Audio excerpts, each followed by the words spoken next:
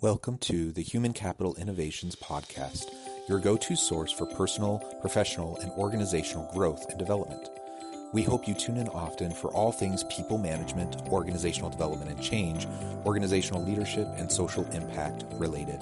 Maximize your personal and organizational potential with Human Capital Innovations Podcast.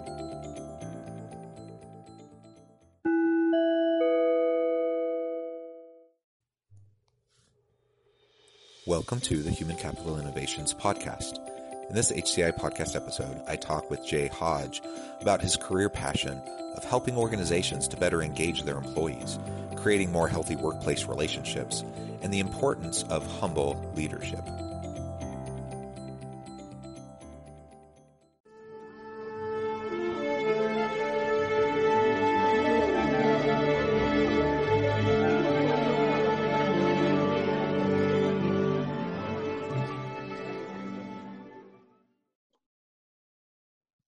Jay Hodge, welcome to the Human Capital Innovations Podcast. Thank you, John.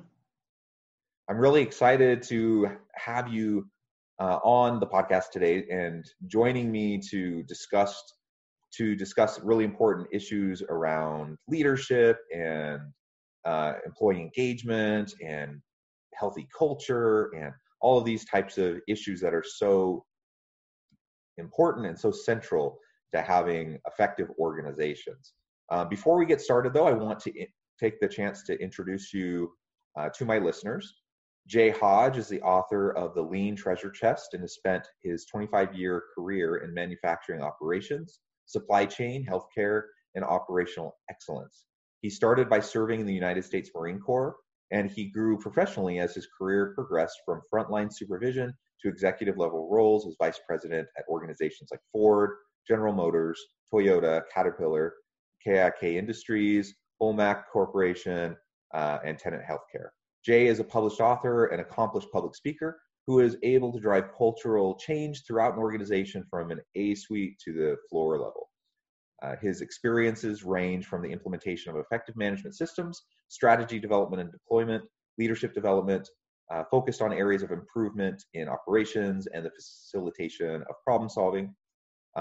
He started J. Hodge and Associates LLC in 2016 and has been blessed with success simply because he understands that clients that he works with, and they're not simply organizations. They are people who are passionate about making a difference. Again, such a great profile, such a great background, a perfect fit for the goals and the aims of this podcast. And I'm really looking forward to having a great discussion with you today. Before we dive into the discussion, though, is there anything else you would like to share with the listeners? Sure. When you read someone's bio, obviously they put everything good about them into it. But the easiest way to describe me is I'm imperfect. I have learned more over the years from my mistakes. Anything that I've accomplished, I give the credit to my mentors, to my wife, my family, and the people I've worked with. I've just been very, very blessed to be able to be in this position. And I hope anything that I say or anything that I provide during our discussion is helpful to other people. Excellent. And I would say the same thing. We're all a big hot mess, aren't we? Like we're an amalgamation of all of the good, the bad, the ugly. And we try to learn and grow as we go and hope that over time we're able to help more people than we hurt and make a positive influence in the world around us. So I feel the same way, like I can look back and sometimes horror, I can look back on my past life. And I'm like, oh my gosh, I cannot believe I did that. Or I can't believe I said that. Because it's like, so like there are times I'm having a discussion with my wife and she said, well, once you said this, I'm like, what? I said that? Like, I can't even, like in my current frame of thinking, I can't even imagine ever thinking it, let alone saying it. You know what I mean?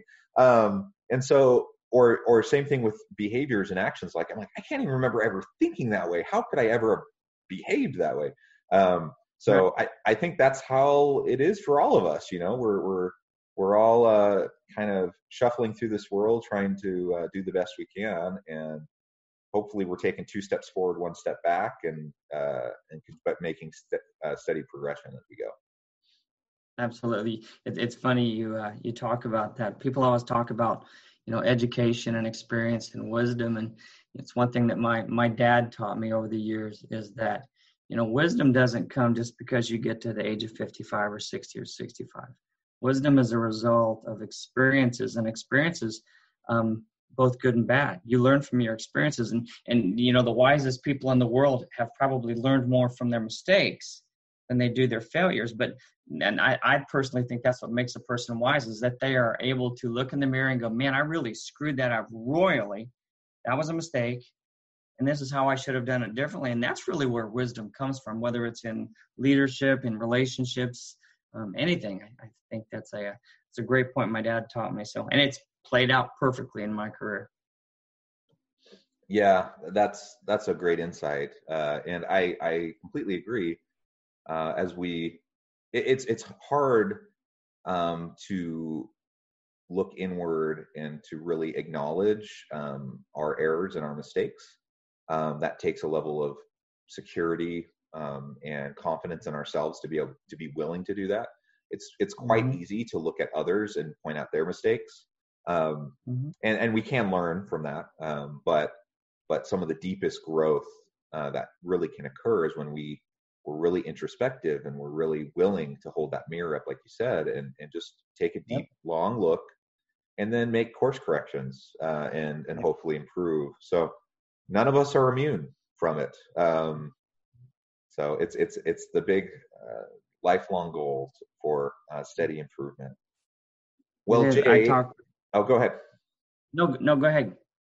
Oh, I was just going to ask, as we're launching off the discussion today, what really drives you? What's your passion, and why did you start your company?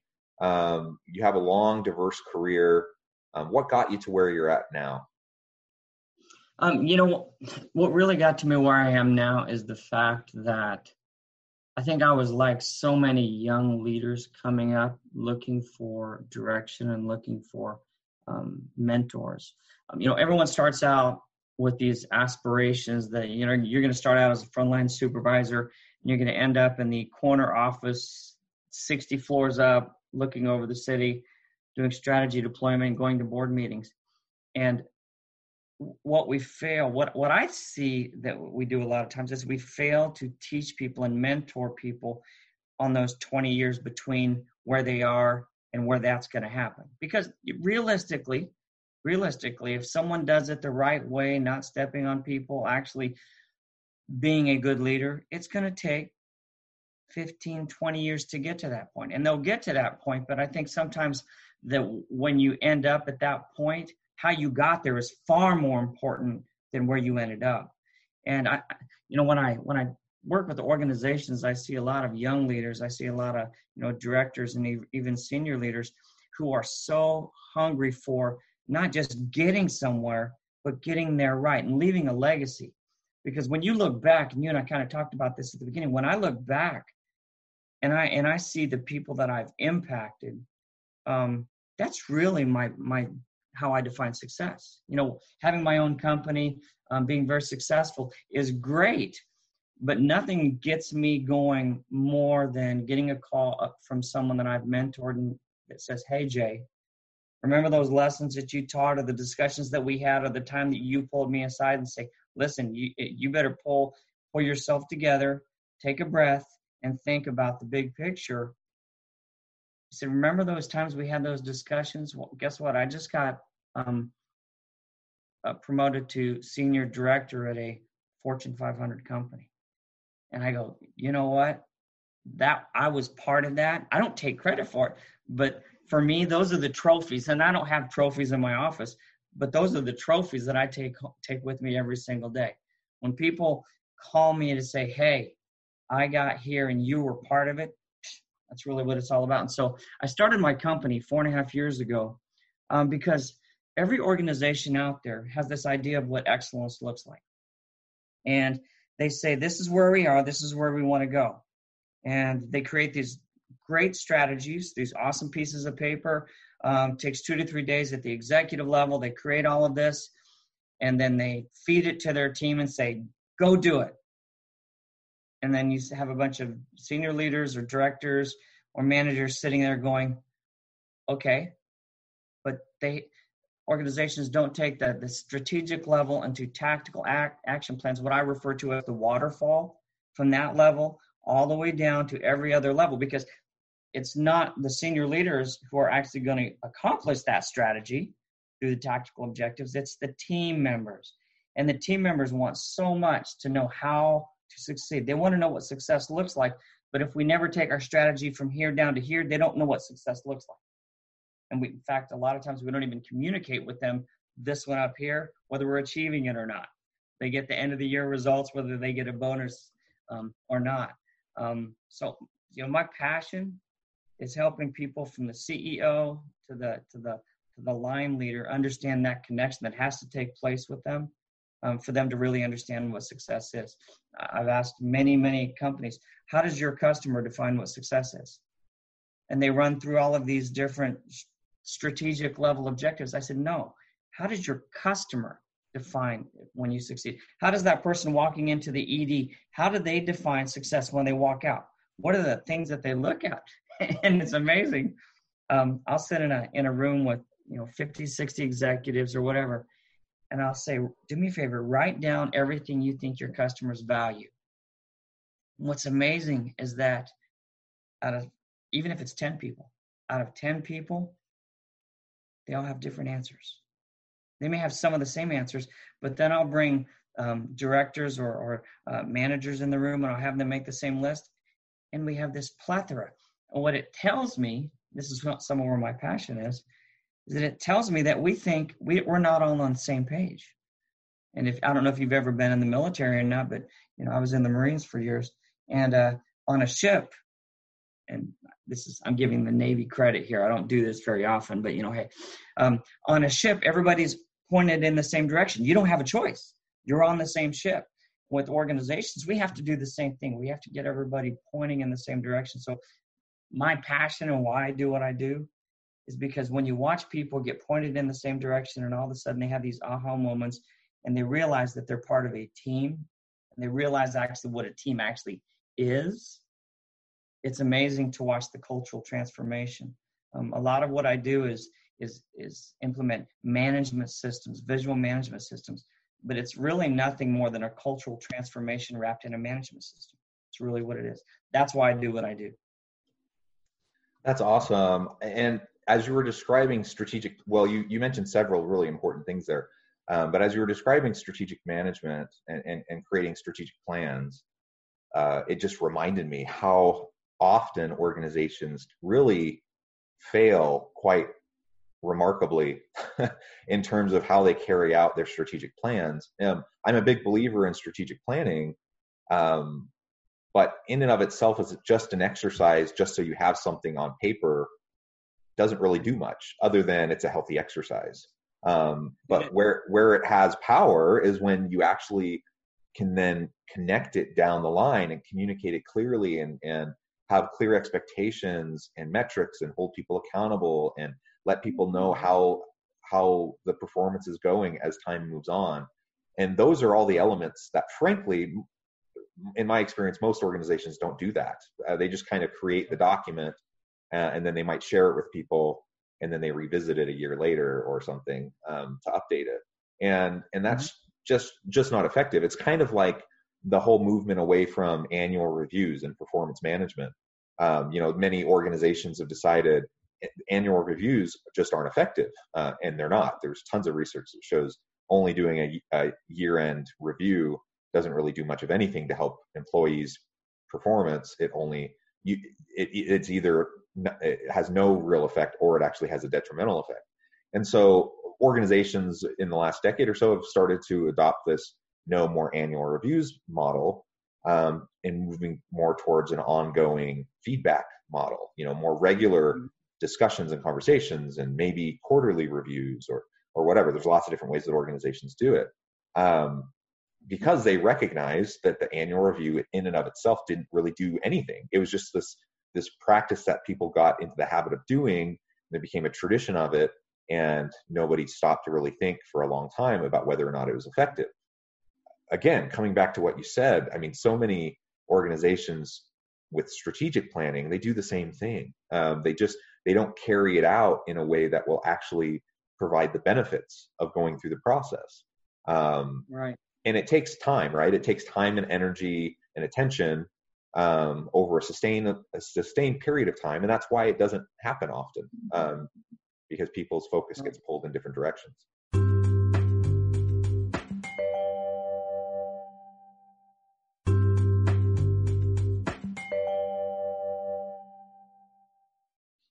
Yeah, it's kind of like I had someone use the analogy years ago. It's like designing the most beautiful automobile. I mean, you design it, you clay it out, you fab out the outside, but when you open the hood, there's no engine. When you open the doors, there's no seat, there's no steering wheel. A strategy by itself is like the shell of a car. It's beautiful, and I mean, everyone looks at it and goes, ooh, ah, but it's absolutely serves no purpose. There's no functionality to it.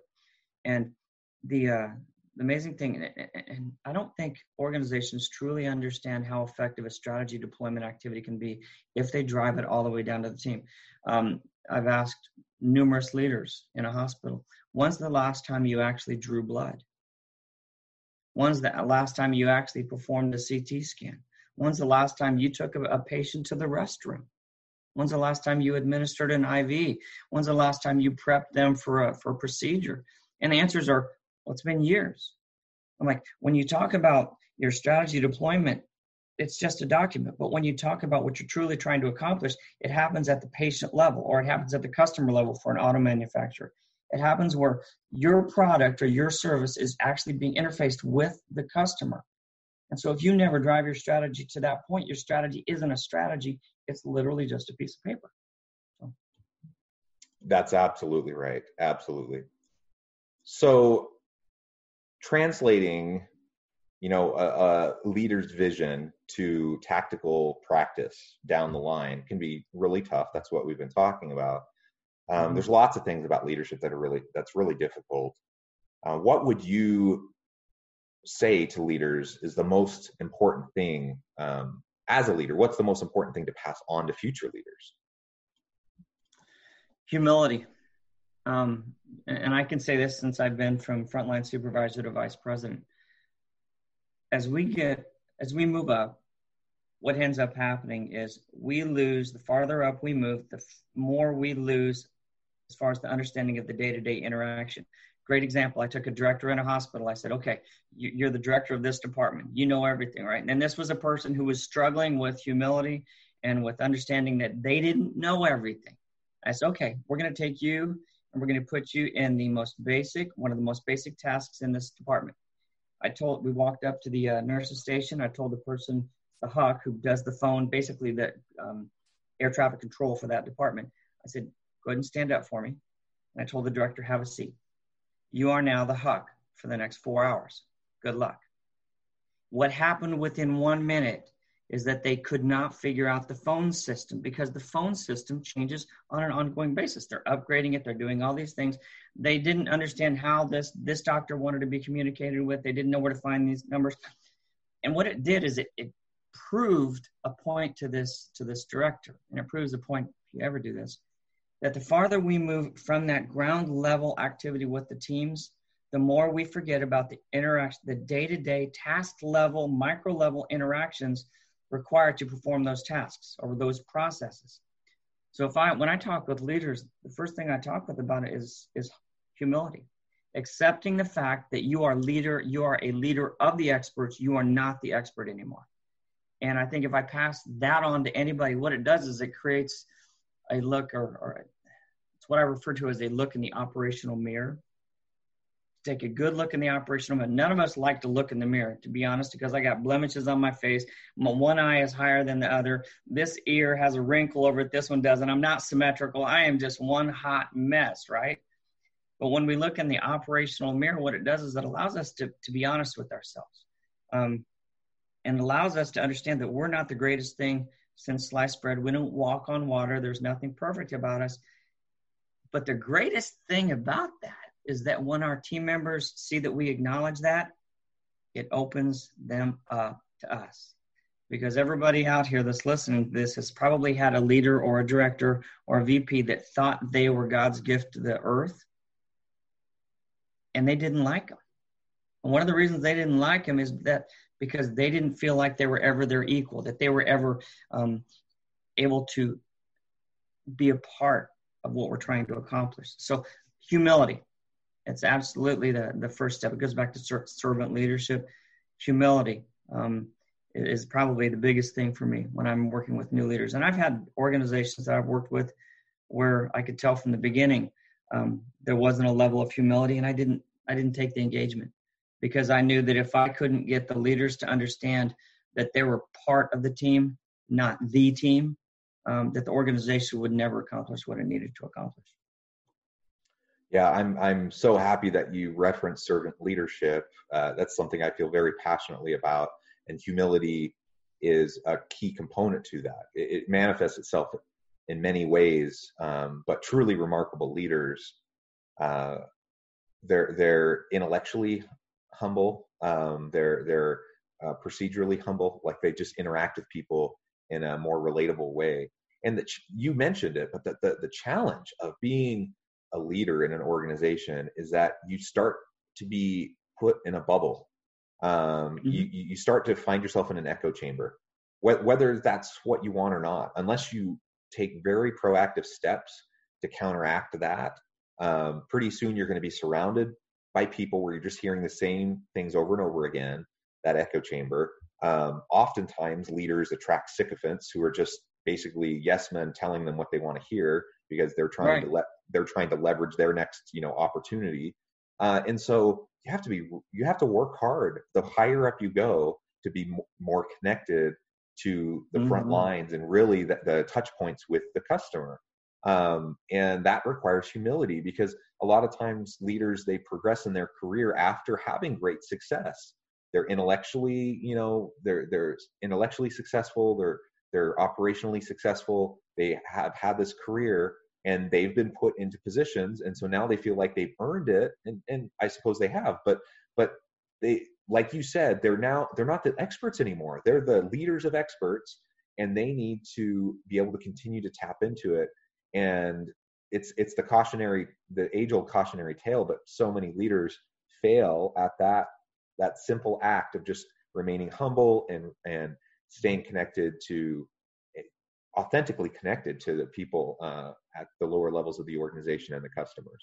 So I love everything you said there. I had an organization a while back I went and worked with. Great leader, but he struggled with what we were talking about. And when I got there, I like to spend a month or so just evaluating the leadership, talking with them, developing those relationships, because everything I do is relationship based. And one of the things that we found, and he agreed 100%, which is why he had called me, is that he had leaders. He was at the top level, him and two others. They made most of the decisions for the organization. And what I found is that the reason that they made most of the decisions for the organization is because they had always made all the decisions for the organization. And what ends up happening is you've got your CEO, CFO, CHRO, COO, and they make all these decisions. Well, after a while, if the people under them, the VPs and the senior directors and directors, if no one listens to their opinion, to their decisions, no one's asking them anymore, then they stop thinking about it. And they just automatically say, oh, here's this, you make the decision. And so he had created an organization where nobody made decisions. They were afraid to, because they had been overridden so many times. Well, why put me in a VP position or why put me in a director position if you're not going to actually trust me to make a decision? And so they stopped making decisions. And so these senior leaders were like, oh my gosh, I can't believe people are asking us to make this decision. Why aren't they making the decisions at that level? It's because you trained them to do it. We hire people and we put them in positions because we think they're absolutely capable, but then we cut their legs out when we don't let them make decisions, or we second guess them, or they make a bad decision and we just destroy them. And so they're never going to make another decision. And he realized that with his senior team, that it was them that had caused that culture to be created. And it took a while, of trust and engagement, because at that point, people are gun shy about making a decision because they don't want to get in trouble. And they're wondering, why are they letting me make this decision? This hasn't happened for years. There's something going on. And it took a while, but once people started being trusted again and able to make those decisions, it was really fun to watch. Once again, that's why I do what I do. Yeah, and you highlight the contrast between a top-down hierarchical organization that doesn't empower people versus an organization where you're trusting your employees and where you're leveraging their expertise and their passions to generate greater innovations, better decision making, and better outcomes, right, for the business. It's not easy to do, but it's also not rocket science. As you just mentioned, there's simple things that leaders do all the time that they end up shooting themselves in the foot that they could easily avoid. And then there's other simple things that they could do to just proactively make a really nice, healthy culture moving forward. Yep. So, it takes intentionality. It takes just an awareness and a commitment to just to be a positive leader. And it comes back to what you said about being a humble leader and being willing to listen and just pay attention to those that are below you in the organization that report to you. Yep. It's one of those things that when you teach young managers as they move up, a lot of times we get into manager positions and people come to us with questions and we think that we need to answer those questions. I mean, that's our job. It's our job to answer those questions. But what we do is we create that environment where people are always coming to us, asking a question, waiting, what do you think we should do? And I teach very young supervisors and managers, in fact, I teach everybody this, that when someone comes to you, one of your team comes to you with a question, it may take a little longer than just saying, do this, but ask them, what do you think? And when they give you the answer, why do you think that? And walk them through the decision-making process. And what we end up doing at almost every level in an organization is creating an organization where people are thinking about how to make the correct decisions and why to make the correct decision. And all of a sudden, instead of being bombarded 30 times a day with people sticking their head in our office and saying, hey, I'm getting ready to do this. You okay with that? We've created a group of people that are capable of making good decisions from the beginning, instead of just giving them the, yep, do this, yep, do that, or don't do that. Yeah, absolutely. Well, Jay, this has been a real honor to have the opportunity to talk with you. It's been a fun discussion. We're about out of time, but I want to give you a moment to share with the listeners how they can get in contact with you, how they can find out more about you. Sure, absolutely. The easiest way to get a hold of me is to go through our company website. It's that's my email address. I'll just give you my email address if you want to get a hold of me. It's jay.hodge at the letter J and then hodgeassoc.com. And our website is jhodgeassoc.com. So pretty simple.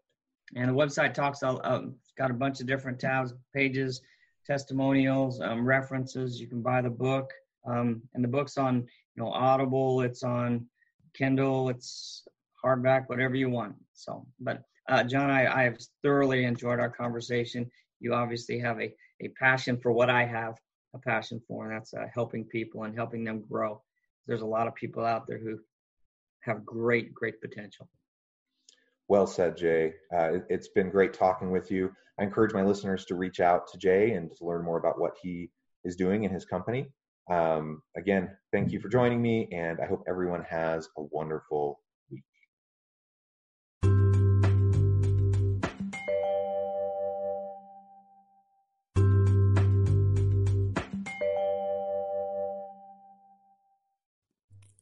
Thanks again for joining us for this episode of the Human Capital Innovations Podcast.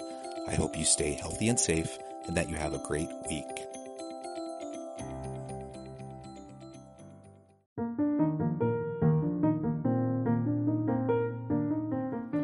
Check out our new weekly LinkedIn newsletter, Alchemizing Human Capital, exploring industry trends via original research and interviews with executives and thought leaders from across the globe. We look forward to having you join us.